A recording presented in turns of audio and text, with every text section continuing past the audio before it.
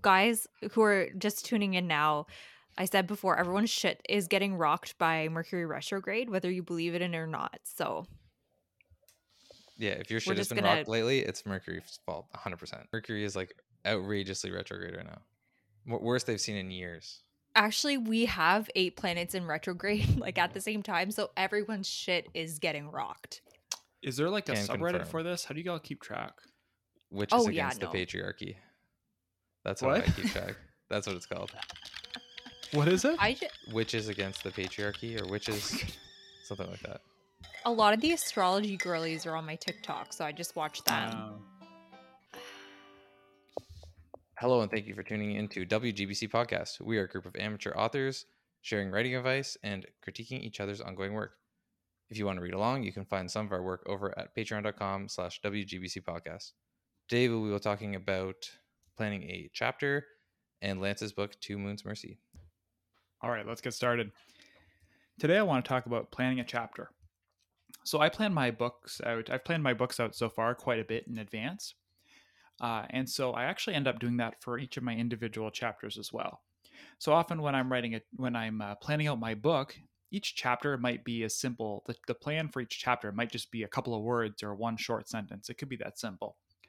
So when I start actually, when I finish my last chapter and I start moving on to the next chapter, I want to figure out what is the purpose of this chapter. So usually there'll be more than one thing. I'm usually trying to do a couple of different things.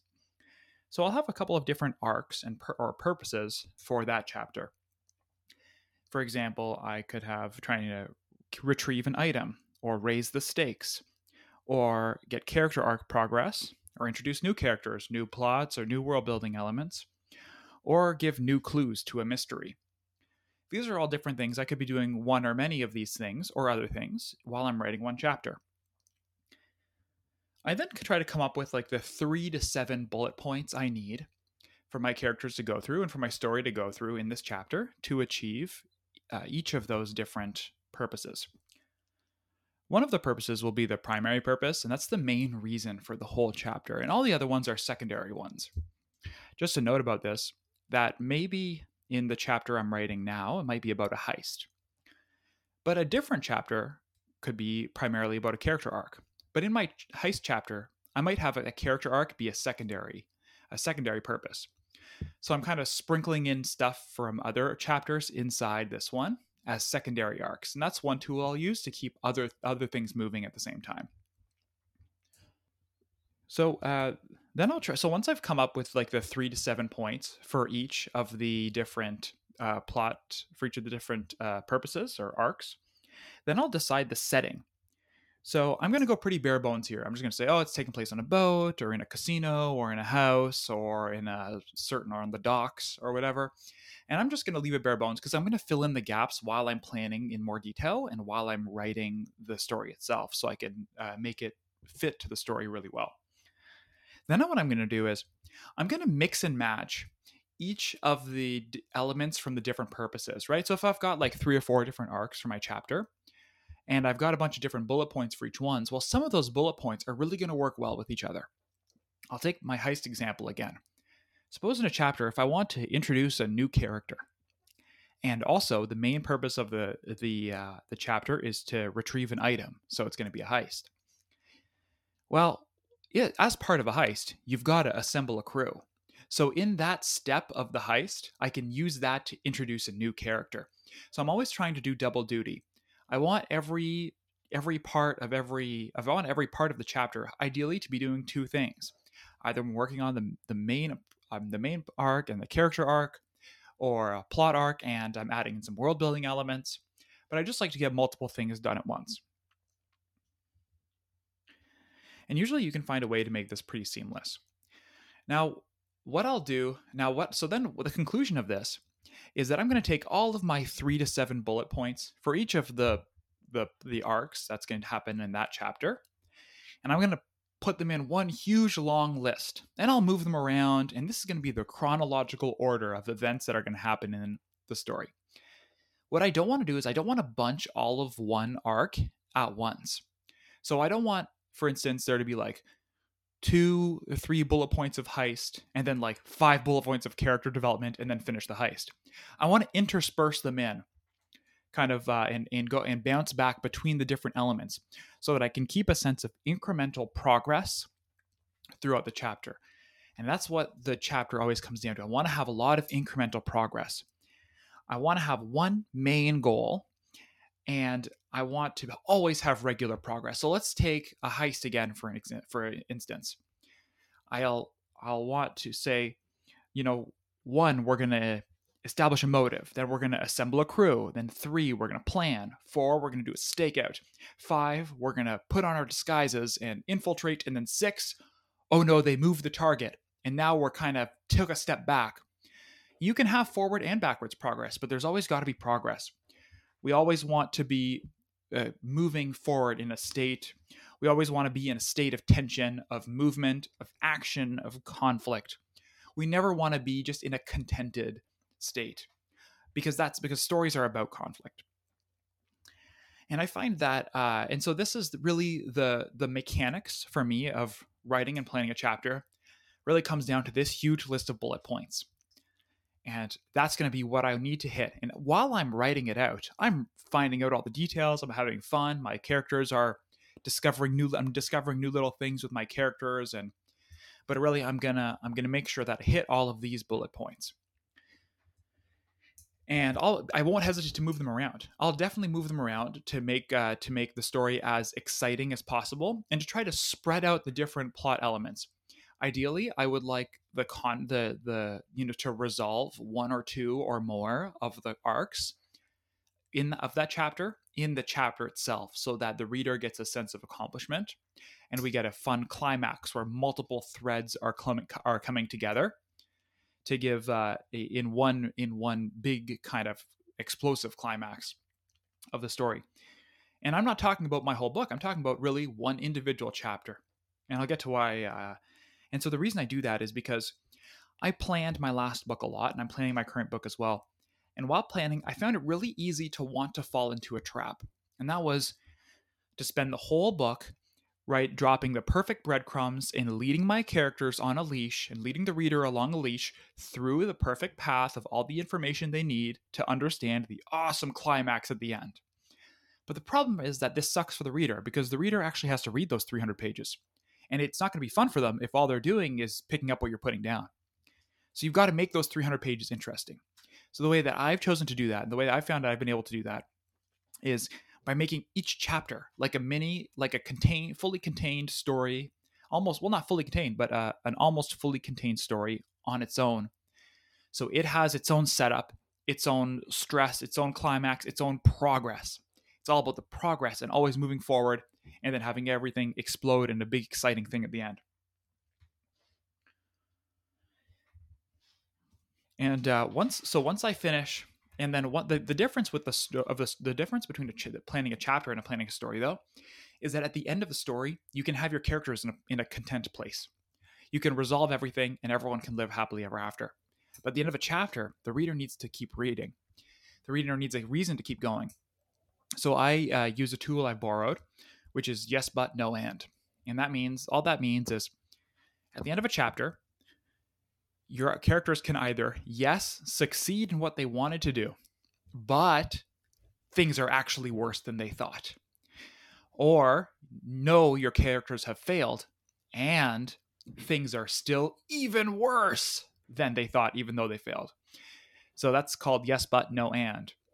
And the idea is to help you as a writer keep the plot moving forward with action and conflict and tension and problems. And really, because really that's what all books are about.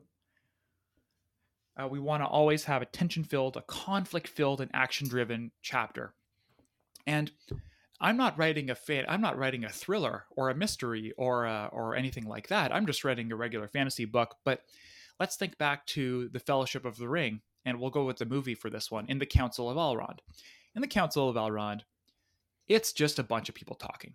It's like a dozen or 20 people, and they're just talking.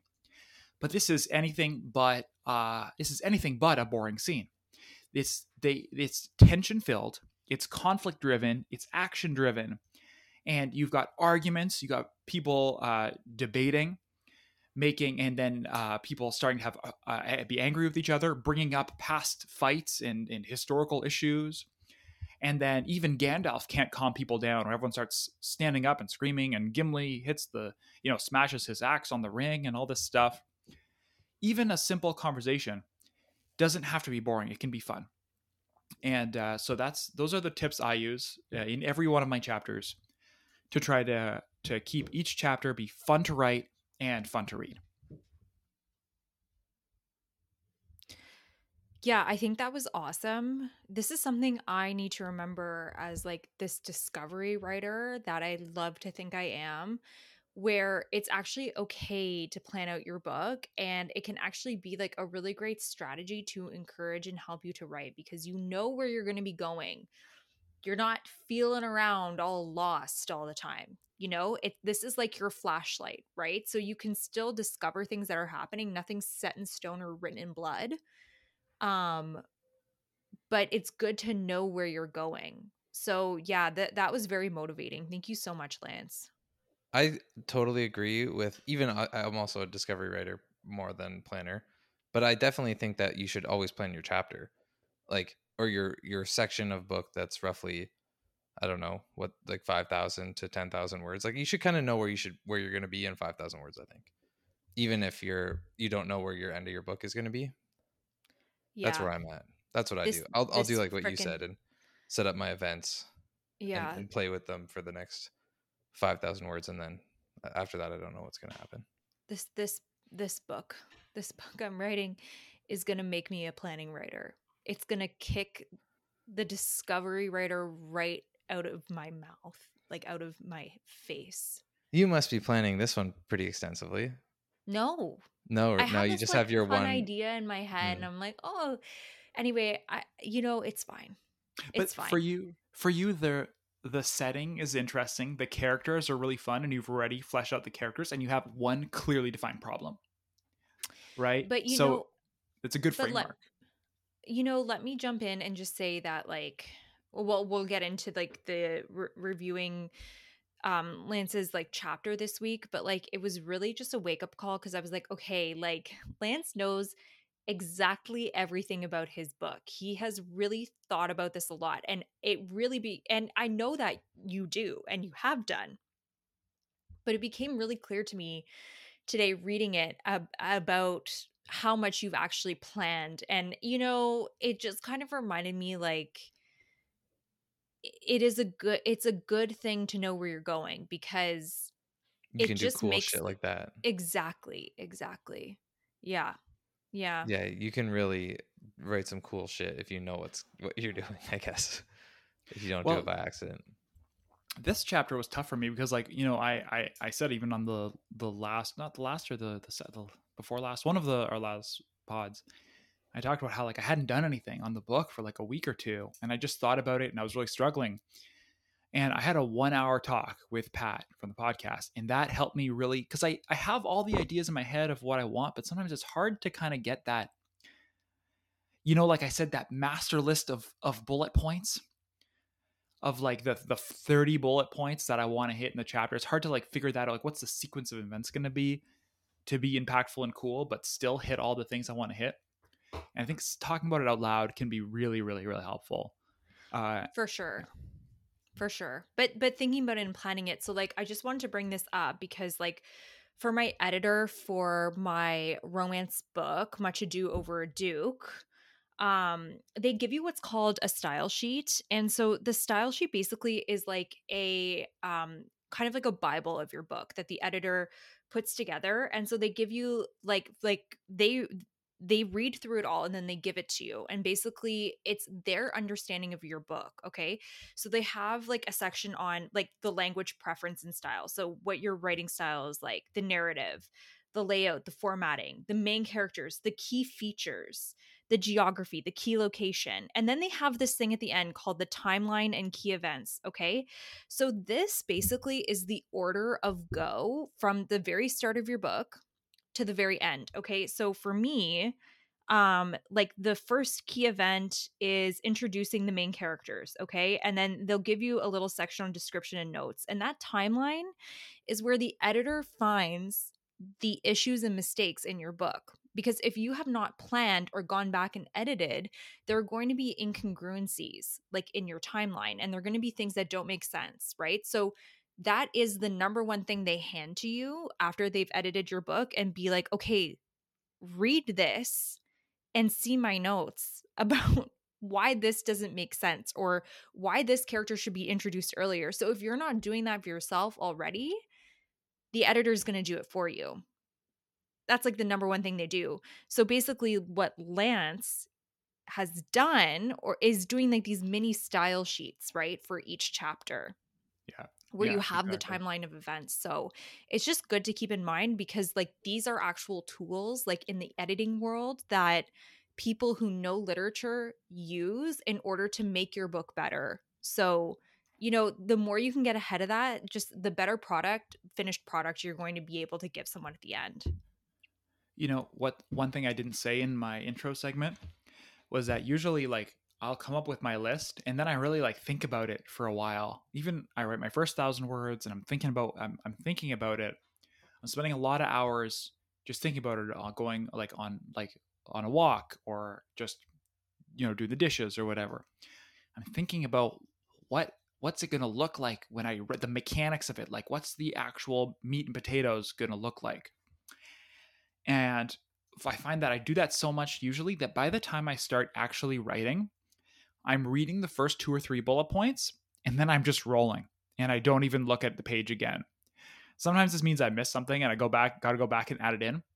But usually what it means is that by the time I actually start sitting down and typing, my my output is really fast because I've already done a lot of that kind of the thinking work in the background, right? Yeah, I kind of do that. I write out the titles, like I do really short chapters. So I'll have like a dozen chapters titled, and the titles would be super vague, like um, whatever. In this chapter, so and so does this or whatever. Yeah. And then, yeah. Also, by the time I start writing, often like 2 or 3 things happen in the same chapter, or like I need to find a couple more chapters in there to dig deeper into something that I didn't think I had to get into. But it all like comes out in the wash. It's basically the same thing. That reminds me of in book 1, which I planned more even than book 2. I remember I have my original planning sheet, which doesn't even have the current names of the characters. It has other names of characters that are somehow even less pronounceable than the current versions. And the like some of the chapter summaries are 3 words, right? One will be like suffer crushing defeat, and that's it. Like I have no idea what will happen. I just know that that's the main thing that needs to happen in that chapter.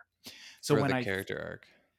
Yeah, and for me that's the primary. Right, I've talked about how I have primary things, and I'm doing everything else as well in the background. I'm doing secondary arcs as well in the background. So like, then I get to that chapter and I say, okay, well here's the main arc of the crushing defeat. That's going to be really interesting to the reader, and then I'm going to sprinkle in all my other stuff: character development, my plot stuff, my mystery elements, my setting, world building, magic, and I'm going to just sprinkle a little bit of that in its own little fun arcs.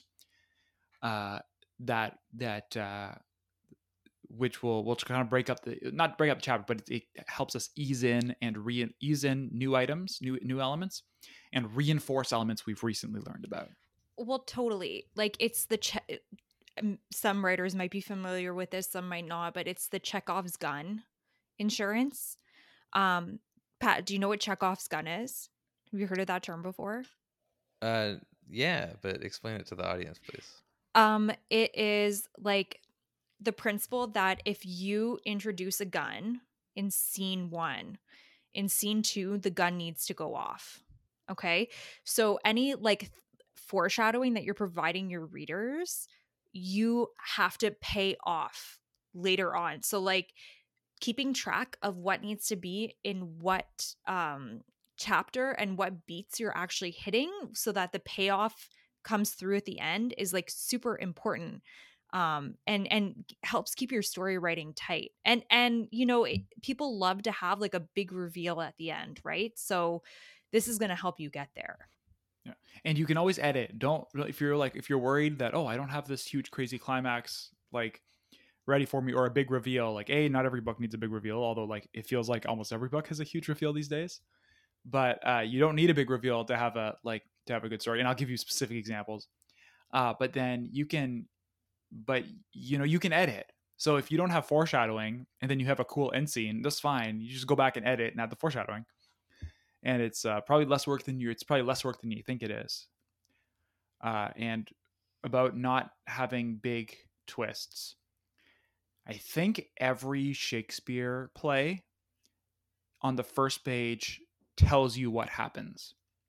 Right? Like, I'm pretty sure that at the start of Romeo and Juliet, they're like, yeah, this is a story of two people that meet and then they get married and then they like die in 5 days.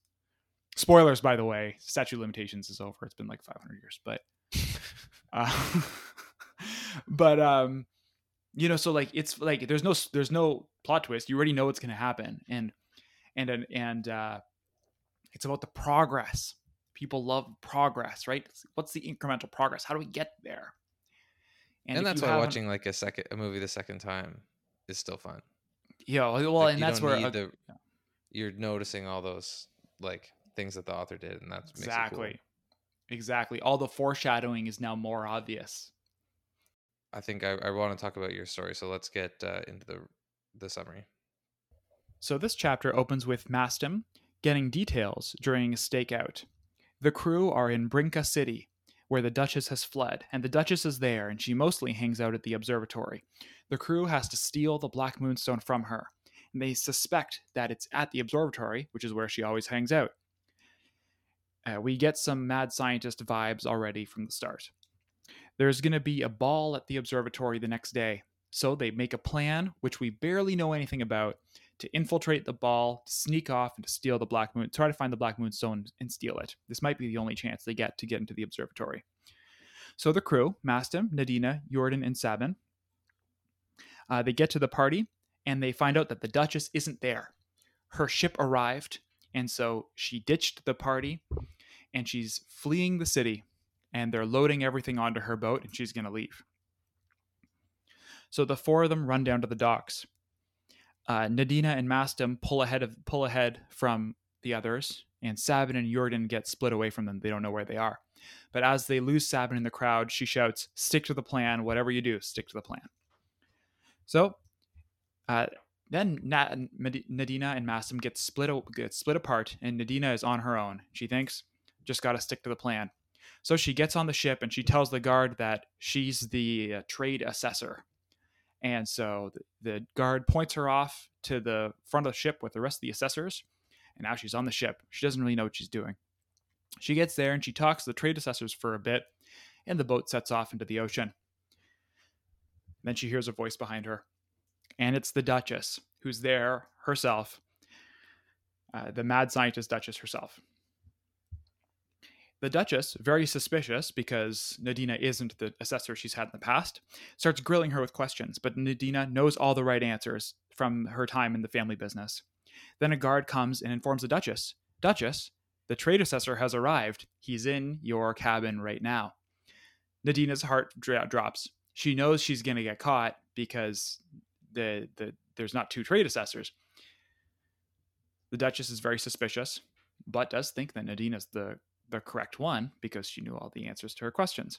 So she storms off towards her cabin, Nadina following, guards in tow. They walk into her cabin, and Nadina is certain that she's going to die because the mad scientist Duchess is going to be suspicious and catch her, but she says she thinks she just needs to buy time for Mastum to do whatever he can. They walk into the cabin, and Mastum and Jordan are both in there, unexpectedly prying open a chest. Nadina, thinking on her feet, slams the door shut in the guards' faces and locks it. The Duchess starts screaming, "Intruders, intruders!" And Mastum starts screaming at her and questioning her. The guards are battering down the door. Jordan's feeling at all the tapestries in the room and finds a secret door. As the guards break through the door, Mastum lets go of the Duchess. Nadina, Mastum, and Jordan run into the secret door behind the tapestry, and run into this secret door. They slam the door shut. The door is huge, thick oak door, and as soon as they close it, all the sounds outside of them muffle. It's a soundproof door. They lock the door, and it starts shaking as the guards try to hammer it down, but it's a thick door, so they've got some time. Inside the room is a mad scientist's lair. There's test tubes, vials, bloody tables all over the place, and 5 prisoners tied up on the wall, covered in blood. The crew search for black moonstones as Mastin frees the prisoners, and they eventually find one black moonstone strapped to a prisoner's hand with tape. The door's getting hammered open, and Nadina's sure they're gonna die, and they're gonna die, and the Duchess will get the black moonstone back. But Jordan uses his rage fire as an explosive to blow a hole in the side of the ship, and Nadina thinks to herself, "Well, I'm gonna jump out this hole, and I'm gonna die in the open ocean, but the moonstone will sink to the floor of the ocean, and the bad guys will never get it. So that's at least a partial success." As she looks out the window and the smoke clears, she sees the tiny sailboat that they had taken to the city in the distance. It's Sabin with the sailing crew on it, and she's come to rescue them. So Nadina laughs to herself. The crew and the rescued prisoners jump out the window, and they swim to the sailboat and sail off into the distance before the Duchess can wheel the ship around and catch them. The crew has succeeded. They stole the Black Moonstone, and they rescued some prisoners in the process. However, Jordan has been panicking the whole time. Jordan never panics. Jordan is always calm and pretty moderately happy and even keeled. But Jordan is panicking. Jordan is screaming. Jordan interrogates a prisoner and gets a dark look in Jordan's eyes and says, the evil cabal, Third Moon, they know about the true secret of the two moons and its greatest power. I thought I was the only person in the whole world who knew about this, but since they know, now I have to tell you. And that things are actually way worse than we thought. And then the chapter ends. Yeah, so I just want to say, like, I really enjoyed this section, and I feel like the story is starting to come together because, well, not that it's starting, but like we're getting into the meaty section of the book, right? So our characters have been introduced. We kind of know who everyone is. Everyone's established. Their motives are like pretty well established. So we get to kind of watch them do cool shit now, which is just great. And so I will talk more about like themes and symbolism. But something I want to mention is that I actually really appreciate the crew fighting to stop the end of the world or like total destruction. It feels like more real. Maybe it's just the times we're living in, but it just feels more real than having this amorphous issue of, someone taking over the world or having absolute power. Like, we know this is extremely destructive. Like, they're literally fighting to like not put a hole in the planet. So I just like really think that's a good kind of evil to be fighting alongside like all these other quote unquote villains. But like, I personally hate the trope of like someone doing something just for crazy sake, like kind of like the Joker thing. No offense to people that love the Joker, like whatever, you can be wrong, live your life. But yes, so that was something I really took notice of. Also happy to be back with Sabin and the gang because when we sent them off, you did make a promise to us that there was going to be like a pretty sick heist, and I think like you kept your promise for sure, which was great. Not only that, but the book is called like Two Moons Mercy. So I find it interesting that we kind of have these two different groups telling the stories. Like it just is fitting with what you're trying to do with the book. So like that aspect of it makes sense to me as well. I'm really happy to be getting more from Sabin's perspective. So we open the chapter with like Sabin, and I think in book 1, and correct me if I'm wrong, but most of like Sabin is like told through flashbacks. So I'm just like happy to see the woman she is now, and get her feelings because she like is nervous, and if I felt like it humanized her a little bit. So we have all the hallmarks of a great heist narrative starting up. Okay, we have an awesome backdrop, which is the party at the observatory. We have Sabin, who is assuming a hidden identity. we also have a time frame and we have a diabolical criminal we're going after. So we are getting kind of like a James Bond scene in the middle of a fantasy book, which I just think is awesome. And I really enjoyed it.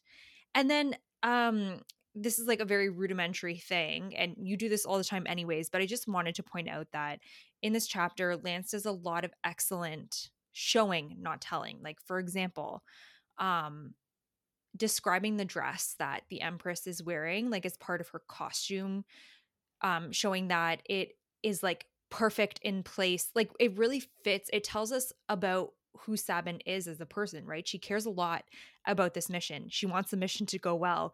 So she's dressed impeccably. And she's going to assume this role, like even though she's nervous, you know, like the way she's dressing, it's kind of like her armor. So we're getting an idea of who this character is. And it's when people do it like that, it's just so much more eloquent, and you're trusting your reader to make the connection, and it elevates the entire story itself.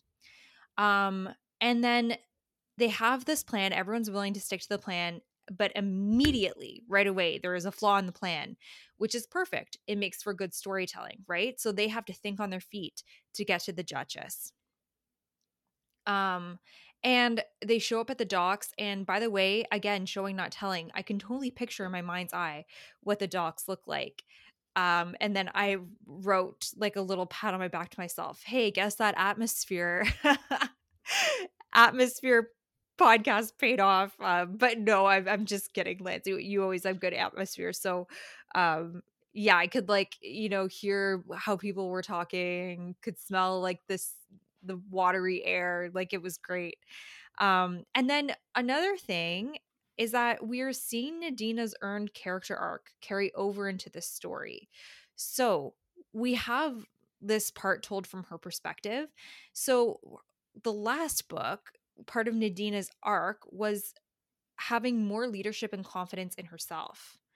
And so she charges ahead with the mission, even though she's nervous. And it turns out she's very well suited to it because she has the knowledge from her past to be able to kind of get through the gatekeepers. And I also want to say that even though like the characters, so we have like the characters encountering a difficulty, and then solving it with their competence, which is what you want to see for a character you're rooting for, right? So that was a nice touch. I also thought the Duchess was a good villain. Greedy, evil, awkward, scary looking, you know, reveling in chaos and pain and weirdness. So, you know, that is kind of a good setup for, again, who she is as a person, what we can expect from her. And then, like, I was doing these notes in real time, right? So, um, the tension is really good. You keep it high the entire time. You know, your heart's pounding. Like, what's going to happen to these people? Everyone knows the feeling of like not wanting to get caught. I don't think all of us have been in a life or death scenario like that, but I think the story is told in such a way where we really are relating to the characters and we're rooting for them to get out. Um, and then when we break into the um the torture chamber room, whatever, we are shown um like tinctures, things to make like quote unquote potions. So there's another mystery being introduced like within the mystery here of where the moonstone actually is. And then I did put down, is it something to do with torture? I was curious.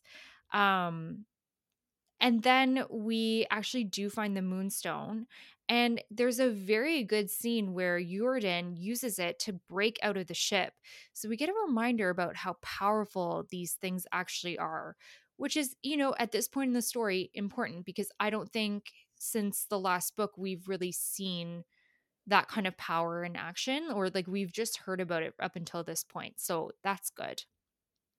Um, Also interesting, we have left the Duchess alive. So our heroes have escaped with the Moonstone, but you can bet that she knows what they all look like. She is pissed and she's ready to come after them. And she has a lot of money and a lot of armies and a lot of power supporting her um, in that. So I think you are making a promise that she is going to be hunting them down now. And then another thing I want to point out is that I figured out about the Vision sibling before Yurden tells Nadina. How? Because there are references to the prisoners speaking of dreaming, which is a um, thing that Lance references in the very beginning of the book. So he's calling back to that. And so I figured it out. And then, of course, it's confirmed by Yurden. So I felt very smart. And now this is interesting because our villains are possibly more diabolical than we thought. They want more than weapons and possibly power. They actually want the Vision sibling. So they are kind of now in an arms race to find that Vision sibling before the enemy does, or else it could spell disaster. So the stakes, even though we had this win, just got a lot higher. So yeah, really great chapter that was very well structured, and yes, and I can't wait to keep reading. There you go. Awesome. Thank you. I'm glad that you figured out that the Duchess is looking for Vision siblings. Because it's true, like you walk in and they're all speaking they're all Severin and strapped to they were talking about the dreams and okay, stuff. All right, Pat. Awesome. Yeah, I think this maybe is my favorite submission that you've ever done. This was fire. Whoa! Really? I love this. I'm skipping ahead because this is one of the reasons I didn't really like it. So, in the climax of your last book, you did that quick character shift move. Yeah. And did you do it for any other parts in that book? I don't think so, right? No, I did not. I definitely didn't. Yeah, because anyways, now we're trained in your writing to know like, oh, we're switching characters really quickly. Like, buckle up. This is going to be big. And like, anyways, it put me right in the mood of like, okay, this is going to be a big deal. And I already understood the stakes because they were so well foreshadowed throughout the book and a half that we've read. But it upped the ante for sure. And I knew to like, all right, listen up. This is going to be sick. I love the heist intro with Mastum sneakily talking to the guard, and you like set the little tiny clues. You're like the taller guard, and I'm like, oh, I remember talking about it. We had talked about it, so I remembered this part. But yeah, I don't call him Mastum at any time in that first chapter. You just figure it out. No, once he meets the other guard again, it's confirmed. But otherwise, he says, "You ever consider playing layered ball?" And we're like, "Oh yeah, I knew it. I figured it out." And then, this is like maybe a nitpick. Maybe I just wrote this because I didn't know how much notes I would have. But when Sabin is running through her character to herself before the heist is starting, I think like I like that a lot, and it explains us the entire plan. Well, a chunk of the plan without having us to sit through a planning session. But I think if I was trying to remember specific details of the plan and like coaching myself to remember them, like I'd have gotten really specific. You know what I mean? Like she's kind of like, yeah, this is like the broad out framework of my character, but it should be really like those little specific things that she would be trying to remember, I think.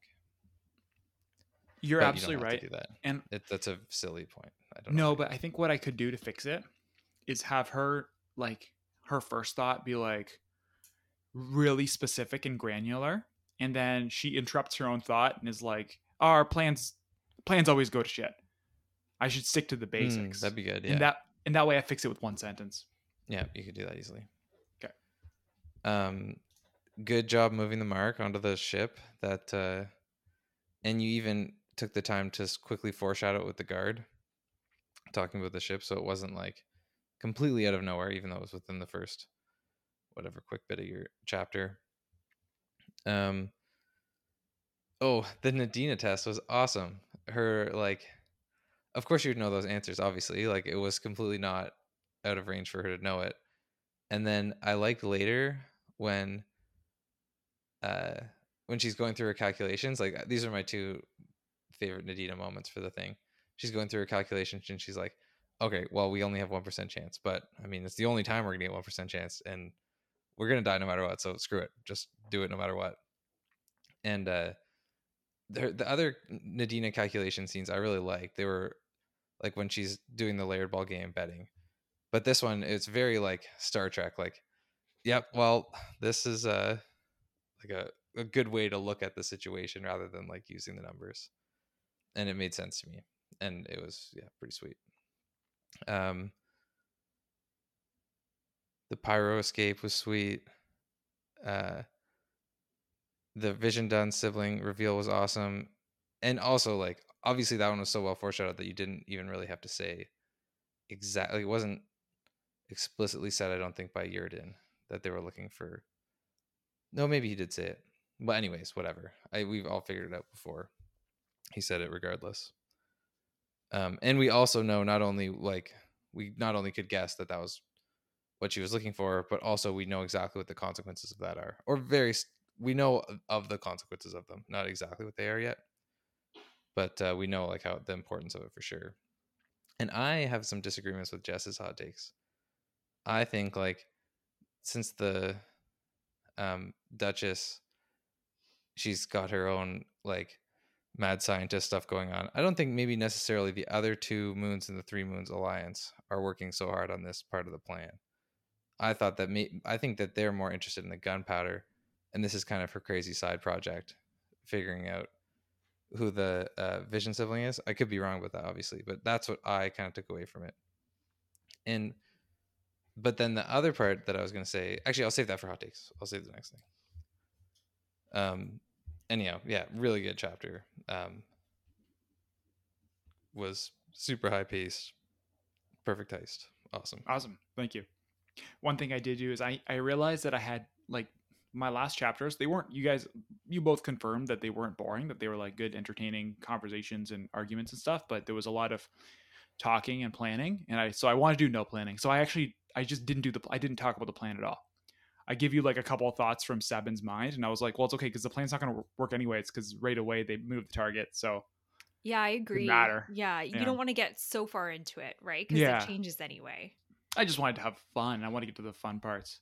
But yeah, and one thing I will say is I wrote the first like 1,000 words in one session. I wrote the next 1,000 words in another session, and then from the moving the target to the end of the chapter, I wrote in 2 hours, one shot, which is right like 3,200 words in 2 hours, just 1,500 words per hour, which is pretty fast. But that's how you make money.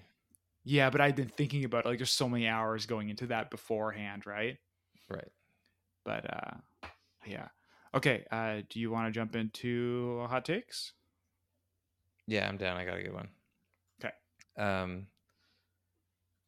All right, hot take. So the Moonstone's proximity is obviously involved in the Vision Dawn's ability to have visions, and I don't think that's something that we knew about yet.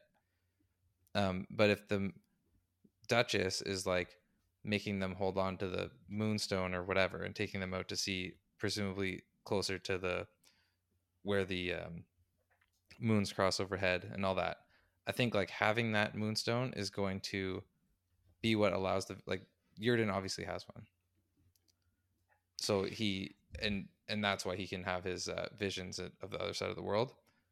So now I think that having the stone near like Mastim and Nadina now, who we both suspect maybe one of them is the next Vision sibling, will allow us to more easily recognize who the Vision sibling is. So it's definitely confirmed that being under the 2 moons is the only way to get visions. But that should be clear. The stone, though, that was clear for sure. Okay, that's clear. Now having the Moonstone is not clear. I have not said that in the book, so whether it's true or not is not yet confirmed. Okay, that's my hot take. Okay. Sweet hot take. Sounds good. My hot take is that the Moonstone, if the Moonstone is in the hand of a Vision sibling, oh my God, has this been already like talked about? If the Moonstone is in the hand of Vision sibling, I think like I don't know what it is, but something important will happen. Is that like much of a hot take? Maybe I'm not putting my words together right, but that's what I'm thinking. And I think Nadina might have one already. She has a white one. She has She like has the the white Nadina has one. ones, white right? moonstones, which have different mechanics. White moonstones Those Okay. are are the pretty ones that the common, protecting and they ones. protect you. And the black moonstones are the very rare ones that at minimum can launch the Rage Lightning, the Ultra Nuke.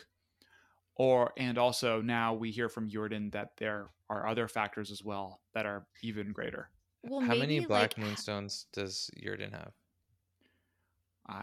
I don't know for sure, but at least 5. I I'm think. wondering like if it can control like the tides or the moons or something.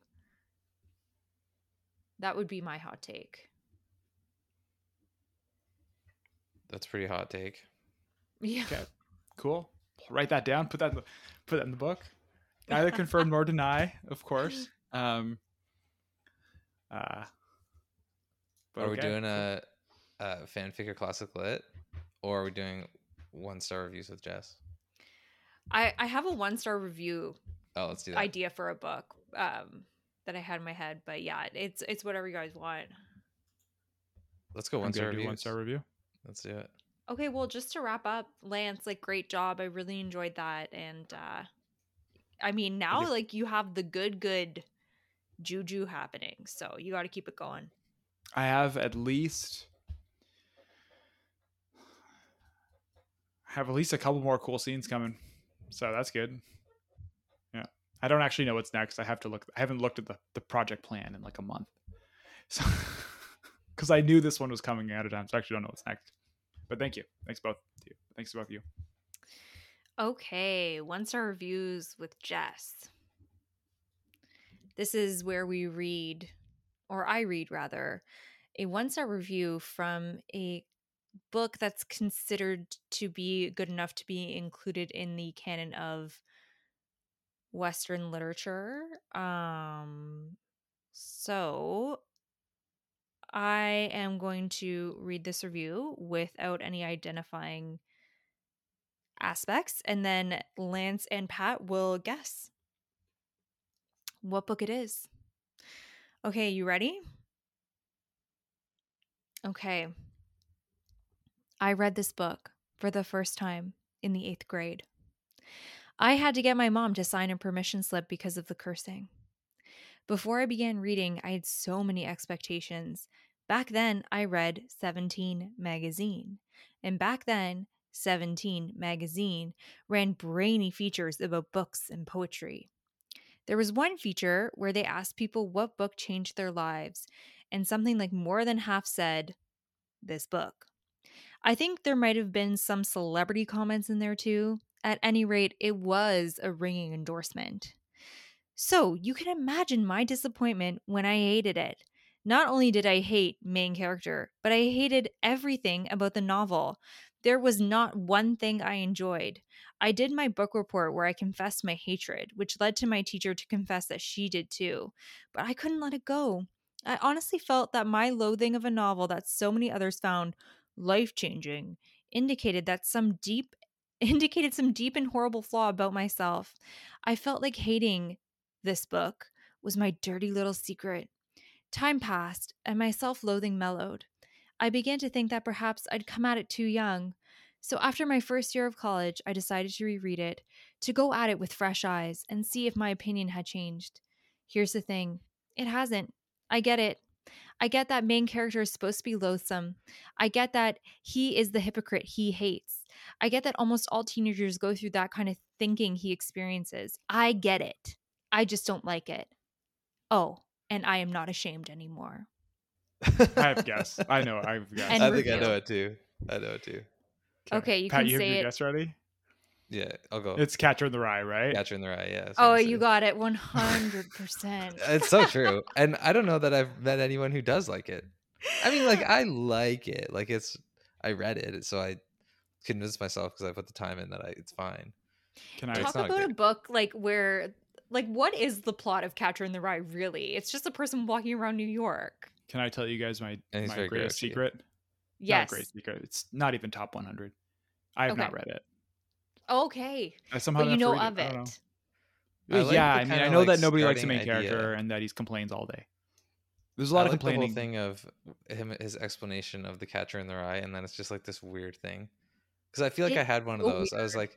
like, when I was a teenager, my thing was like I wanted to go walk like Forrest Gump, and just start walking and see how far I could go. So I get that part, but the rest of it, I don't think I behaved like that when I was a teenager. You don't think you were insufferable, opinionated, know-it-all? Well, maybe, but like I don't know. Maybe. Maybe I have to read it again. I think it was like J.D. Salinger's like one book, right? I think he only wrote like a few books in his lifetime. I guess maybe now that we're old and can look back at ourselves at that age, maybe it'll be different. But if the Maybe teacher this hated is it too, like, I mean, this review guy says that the teacher hated it, so yeah, maybe she hasn't read it though recently. I do wonder like why they teach it. Anyway, yeah, so there you go. Catcher in the Rye, 1-star review. I figured it out because of the swearing part, and then the rest confirmed it. That was at the very top of that long ass review. Solid People review. are very funny actually on Goodreads. I'm quite impressed with the caliber of review that's happening. Yeah, that was a good 3 or 4 minute review. It was Yeah. a solid review. Yeah. I was thinking about at the start, like, this is so funny, I'll put it as the cold open, but I can't, it's too long. No, the cold open should be just like for the listeners, like we have Pat that does his editing magic, but how long was it? Like a good 15 minutes of just technical difficulties at the top of this podcast. Oh, this one was rough. Today was rough. We saw 12 minutes. Oh, Solid 12 Yeah. minutes. Lance, what was the issue in the end? No idea. Really? Yeah, you just I had don't to know. download a new browser, and now I don't use the other one anymore forever. Like, I think maybe what Lance is trying to teach us vis-a-vis 2 moons is the fact that, you know, the planets affect us, guys. Okay. Mercury's And in the retrograde. astral bodies above. Yeah, and not just So- Mercury. No, everything's in retrograde right now. We have 8 Crazy. planets in retrograde. And listen, it's tough out there. So take care of yourselves this week. Have a bath. You know, my SI joint, for example, is really acting up. So I'm going to take immediately after this a bath full of magnesium bath salts, and it'll feel really, really nice. So, you know, you You know got to what? just do the little things. You know what my cousin just texted me just now while we were talking? He said his dog threw a rat at him, and he said the thing flew 15 feet screeching. Tell me that's not Mercury, man. That's Mercury 100%. Lance, like, what's been your status with the retrograde? Are you okay? Well, I didn't know there was Okay. retrograde going on. When did it start? So you're like on a Last placebo effect, Friday. right? Placebo, yeah, exactly. My life has been in shambles. I just didn't realize because I didn't know Mercury was in retrograde. Yeah, he's actually the control for the placebo because he didn't know. Is your life in shambles? Because that would confirm the theory. Is my life in shambles? Well, just like not. mild shambles, I No. guess. Doesn't No, have to be it'd be total like shambles. technical mild- difficulties. Mhm. Like, for example, no, this is a good Um, mystery. My TV upstairs, the TV downstairs works. The TV upstairs will not play any of my streaming services. Netflix, Amazon, Disney. Nothing's working on the upstairs. Okay? Yes, I've turned it off and off again, on and off. I've unplugged it. I've replugged it in. Okay? I have unplugged my router, plugged my router back in. Oh wow! I've done it all, guys, and it's just not working. And you know what? Mercury's in retrograde. My oven, this isn't even a lie. My oven light went out, and also the light in my hallway won't turn off. So Won't turn riddle off? me that. Yeah, the switch it doesn't work. And it's attached to a 3-way switch to a light downstairs that won't turn on. Flip the breaker and then turn all the other lights on, and then that one will stay off. No, Right? it's off, it's stuck on. Like it's Yeah, I know, but if you turn off the oh yeah, no, I don't know. I don't know either. I called my other Uh. cousin who's an electrician and he didn't know. I'm just living with it now. Welcome to Electricity Cast. No, it's astrology. cast. Retrocast, retrograde cast. Oh, the retrograde. Blame it on the retrograde. Blame it on the Yeah. retrograde. The one good note, and this actually does tie back into writing. So this will be the last like little rambling thing I go on. But with the retrograde, like what you want to do, this is the advice from all the astrologers, right? Like just double check, triple check all your contracts. Don't sign anything. Okay, don't start anything new, but you can go back to old projects that need to be finished. So that manuscript you have sitting on your desktop that you haven't looked at for a year, man, go back and just see how you feel about it, because Dust the it off. retrograde is helpful for that shit. Okay. That's And not anything else. That's actually good, because for sure, every time I'm 2/3 away, when I was 2/3 or 3/4 the way through Two Moons Part 1, I was like, it was like complete climax of story. And I was like, I have this other idea for this awesome story. There's like the NBA and there's magic and basketball and stuff. And then you guys were like, Lance, you gotta finish your story. That's all we have for today. Check us out over at patreon.com/WGBC podcast. And we'll be back next Monday to talk about my book, Milkweed Monarchy. That didn't change. We'll be doing that. Thank you. And remember to just keep writing. I know they still say it's like one of the best teen books of all time. Like that was literally on Stephanie Meyer's website. I was like, wow. Like obviously self-endorsement is a thing, but I don't think you can just go around saying that. You know what? If you're self-publishing your book, you got to just put a quote on the book. Yeah. And if Slam it's a not quote on the book. It's like we put ads in this first episode. We didn't have a sponsor. Yeah. Kidding. Yeah, exactly. Oh, by the way, I have 2 ads that can happen for future episodes. Yeah. Let's get them in. Okay. Welcome to WGBC Podcast. Not just another NFL and gambling podcast. It's like every like podcast, NFL and gambling podcast, an NBA and gambling. We don't do true crime here. Yeah. Yeah. Thank Welcome God. to WGBC Podcast, not just another true crime podcast. I got people in my life who love true crime podcasts. They're gonna get I just tilted when they smashed hear that. I don't know, 20 hours of alien true crime. That was like that was legit though. That is a legit Wait. podcast. Alien, I tried a couple more. I true didn't like them crime. so much. Well, it was like a podcast about alien abductions where they just talk Oh, about. okay. Because I thought But then true I crime implied listened to that another it's one that real. was actually that, and they just talk about the like what had happened without any editorializing, and they try to stay impartial. Like, this is boring. I want to hear the guy's opinion about it.